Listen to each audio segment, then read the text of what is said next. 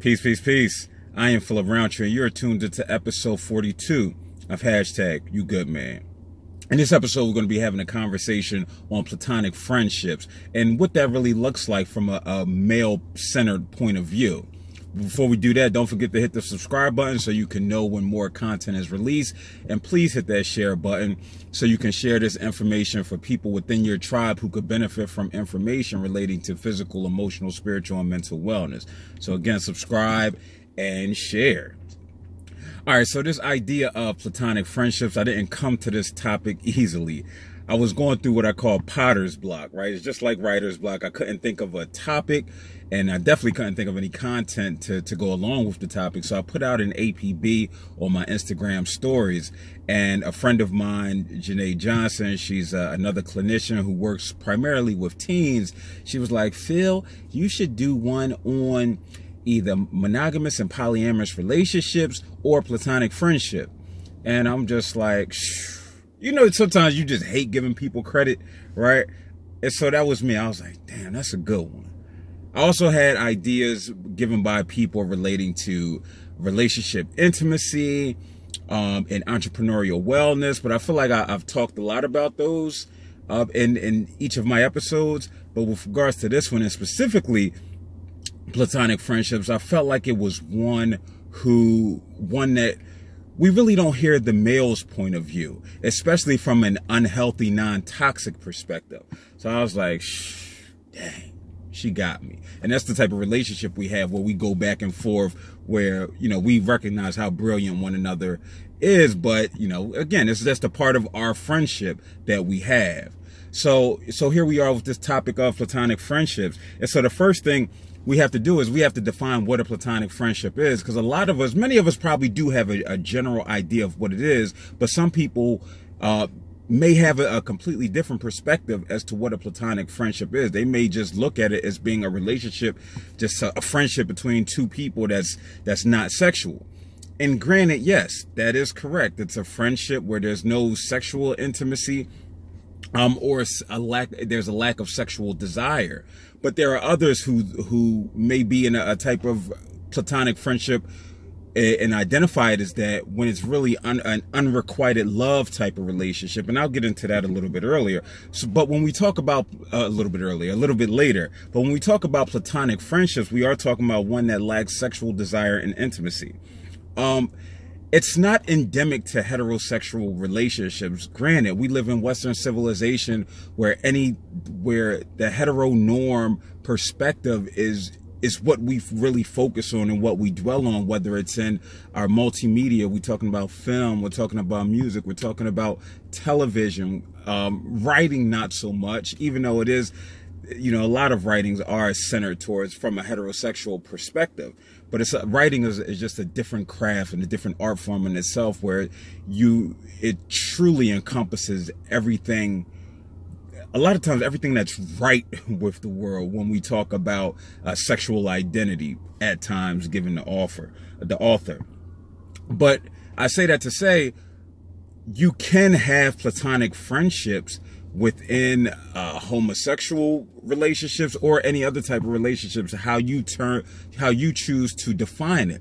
So it's important to know that platonic relationships exist across the sexual identity spectrum.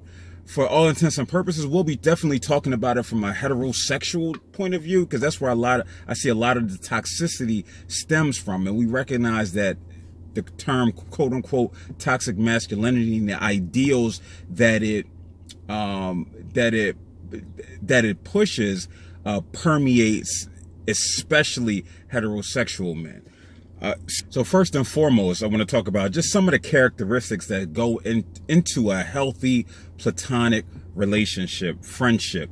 So we're talking about honest motives. You're not going in with ulterior motives. Listen, I'm going to be your friend so I can get some type of sexual intimacy out of it. That's not really, that's a relationship, but it's definitely not a healthy platonic friendship.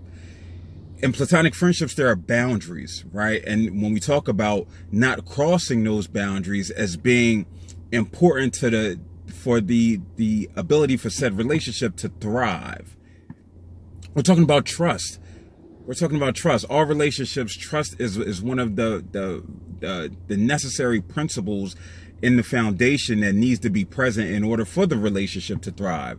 And so again, that's endemic across any type of relationships, but in particular, platonic friendships.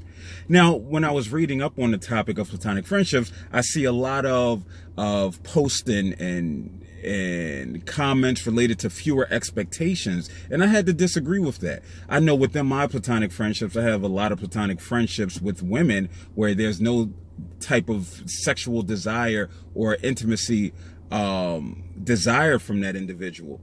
But my expectations do not change, because when we talk about expectations, we're talking about what does it take to have a healthy relationship, and there has to be expectations. Now, you know, if we're talking about calling me every night before you go to bed, if that's the type of expectations that they're referencing, then sure, I can agree with that. But if we're talking about being present, being active, an active friend, then no, those expectations do not change, despite us not having a sexually intimate relationship, because we do have an intimate relationship, especially if we call someone a friend. Otherwise, then it's just a platonic acquaintance, and hence the purpose of the word acquaintance, where you definitely don't have expectations for acquaintance, but for friends and friendships, you definitely do. So I want to get into the idea of the myths versus reality when it comes to men and their ability to participate in and cultivate a healthy platonic friendship.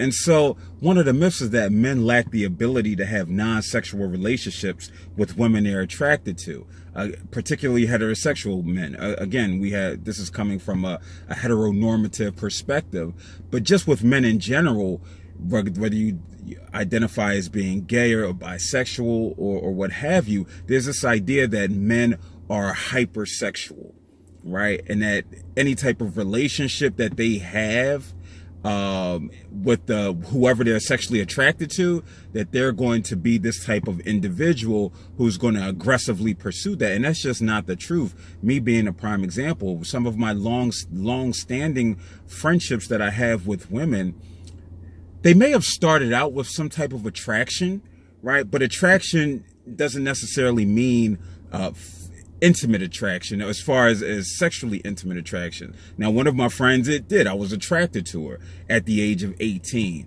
But I knew in order for that relationship to thrive, and me recognizing that she wasn't feeling me in that way, that I had to either shift my perspective of the relationship or it was going to have to end. And I'll get into that a little bit later. But I was able to shift how I viewed the friendship. And now it's one that's been going on now for about 16 or 17 years.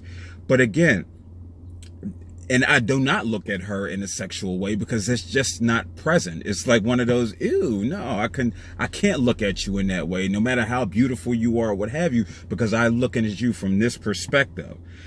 I think this perspective is reinforced by the idea of toxic masculinity, right? And then there are men who feel this way. I remember at a young age, I was probably about 14 or 15, and somebody was like, you know, a female friend is just the woman you haven't screwed yet. They used a different word, but it made sense at the time. It made sense at the time at 14 and 15, as it should, because I don't have a critical understanding of you know, male privilege at that time, which I do now, and I realize how faulty that perspective of that adult was, and hopefully they've changed.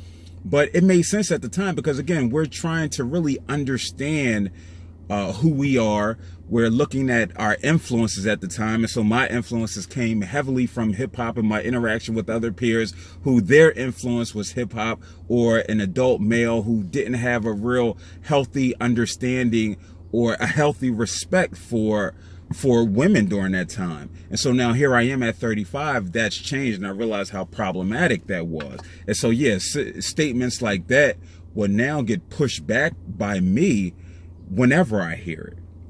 So, but again, it's reinforced by toxic masculinity and this idea throughout history where women have been subservient. And so when you do have a woman, she's in a submissive position. And so, no, I can't view you as an equal. I can't view you as just being a friend. You're going to be somebody I want to have sex with or what have you, because as a man, it's pushed that I can't control my urges. And so it's like a self-fulfilling prophecy that some men and the men that I know, they continue to fall victim to on a regular basis. Right. And so, again, that reinforces the idea that a lot of our conditioning and programming with regards to masculinity comes from multimedia and just the stereotypes about men. It's this idea that men don't desire non-sexual physical relationships that are built on respect, trust, and admiration. Listen, I've made, the relationships that I have with women have been some of the most important ones. They're some of the most important ones that I've had. They helped me during times of depression, anxiety, and suicidal ideations. For those who know me, know that I talk often about one time where I was suicidal and I wanted to drive my car off the I-95 bridge here in Philly. I called one of my homegirls because we have that type of intimate relationship. Right? A lot of male relationships, due to no fault of our own, just been how we've been conditioned, it's really surfacey. And so when we're talking about emoting, if it, and there's, again, I don't want to say stereotypes related to women, but women are emotional creatures. That's what's been pushed and promoted. We automatically, and found myself gravitating towards women for these deeper, more meaningful conversations. And so, yes, these relationships are built on respect, trust, and admiration, something that male relationships may not necessarily be built on. Sometimes they're built on surfacey things like we have mutual interests, whether it might be sports, to be, stereotypical, or it may be chasing girls, again, to be stereotypical, but rarely is it based on an emotional level, unless we're truly able to recognize that we're capable of having these type of relationships with men. And so it's taken me some years, I would say within the last few years, even though I do have close male friends, it was only close to a certain extent, right? So how can we have in-depth conversations when you could barely stay on the phone with somebody for 10 minutes and ask any brother, do you have hour-long conversations with your male friends? They're going to be quick to say no. They're going to be saying no, pause, or no homo, right? Like, no, why am I going to talk to him this long? But think about it. If it's something that's impacting you emotionally, spiritually, or mentally, that's going to take more than 10 minutes to have a conversation about, right? So it's just how we've programmed and conditioned ourselves to be with our interactions. It doesn't even allow for this type of emoting that's necessary for us. Hence the reason why many of us gravitate towards women. The second myth is that unrequited love is a platonic friendship. No. Unrequited love, and for those who are unfamiliar with unrequited love, unfortunately, I've experienced it a few times, right? Where you like somebody or you love somebody, but they don't necessarily feel the same way about you, right? That's not a platonic friendship, because remember, a platonic friendship is built on the idea of, again, honest motives. And so when we say honest motives, it's not to say that you're lying, right? But you have your intent, your desire is sexually based. So that changes the whole dynamic of the relationship.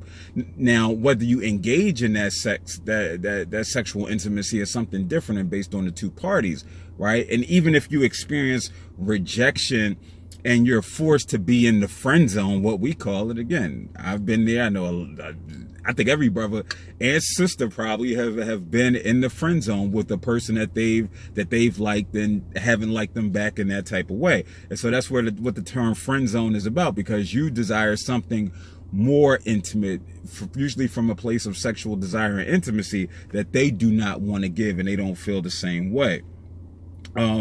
So it's important to remember that even though the boundaries exist, it's not because of the choice of two people.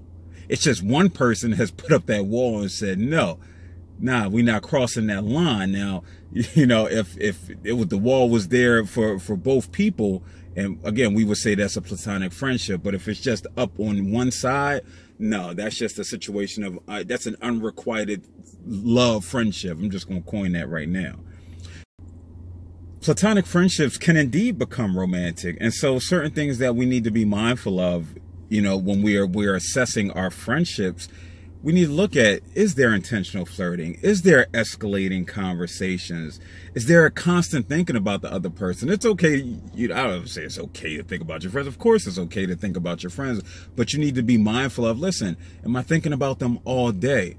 And what are these feelings that are causing me to think about somebody all day, every day? And that's usually when we start to realize that there's been a shift in how we feel about the other person. But it's important to take inventory of that so you can know how to proceed moving forward. We also start to see a crossing of boundaries. We're talking about frequent touching. Now, friends do touch, right? But it's about the intent behind the touch, right? If it's ha ha ha ha ha ha ha ha, and the hands on the shoulders and the face and it starts to get. We start to look at it and say, yeah, this makes me question what your intent is about the relationship. And it's important that we have these conversations with our friends so we aren't shocked, right? So we can reestablish boundaries so we aren't in a position where we're feeling uncomfortable in any way. Now, the last myth is that men cannot sustain platonic relationships or friendships.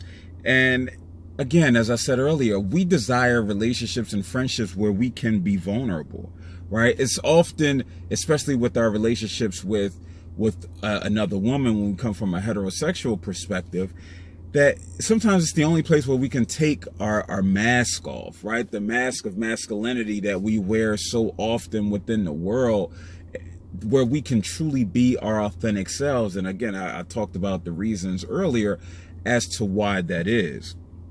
And so the last myth is you may need to seek counseling or let the relationship go if you're unable to maintain the boundaries of platonic friendship. Listen, this is not a myth. This is a straight fact, right? When we talked about unrequited love earlier, which means liking somebody or loving somebody and them not all feeling the same way or offering that in return, emotions can come, undesirable emotions can arise during these times. So we're talking about sadness, jealousy, anger, and just added stress, which we know can develop into depression and/or anxiety. So it's important that we assess the relationship to realize that if it's one that's adding value to your life or causing you distress. So if it's causing you any type of emotional distress, you need to process it.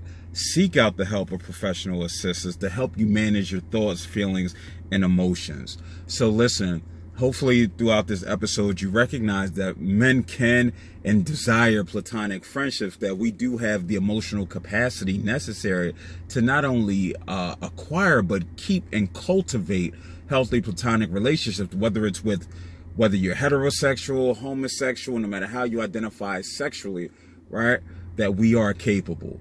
Listen, I appreciate you tuning in. Don't forget to hit the subscribe, the share button. Hit me up on Instagram, Phil_Quadify, PHIL_QUADEFY. Also check out the website for merch and coaching services, QuadifyLLC.net. I appreciate you guys. Peace.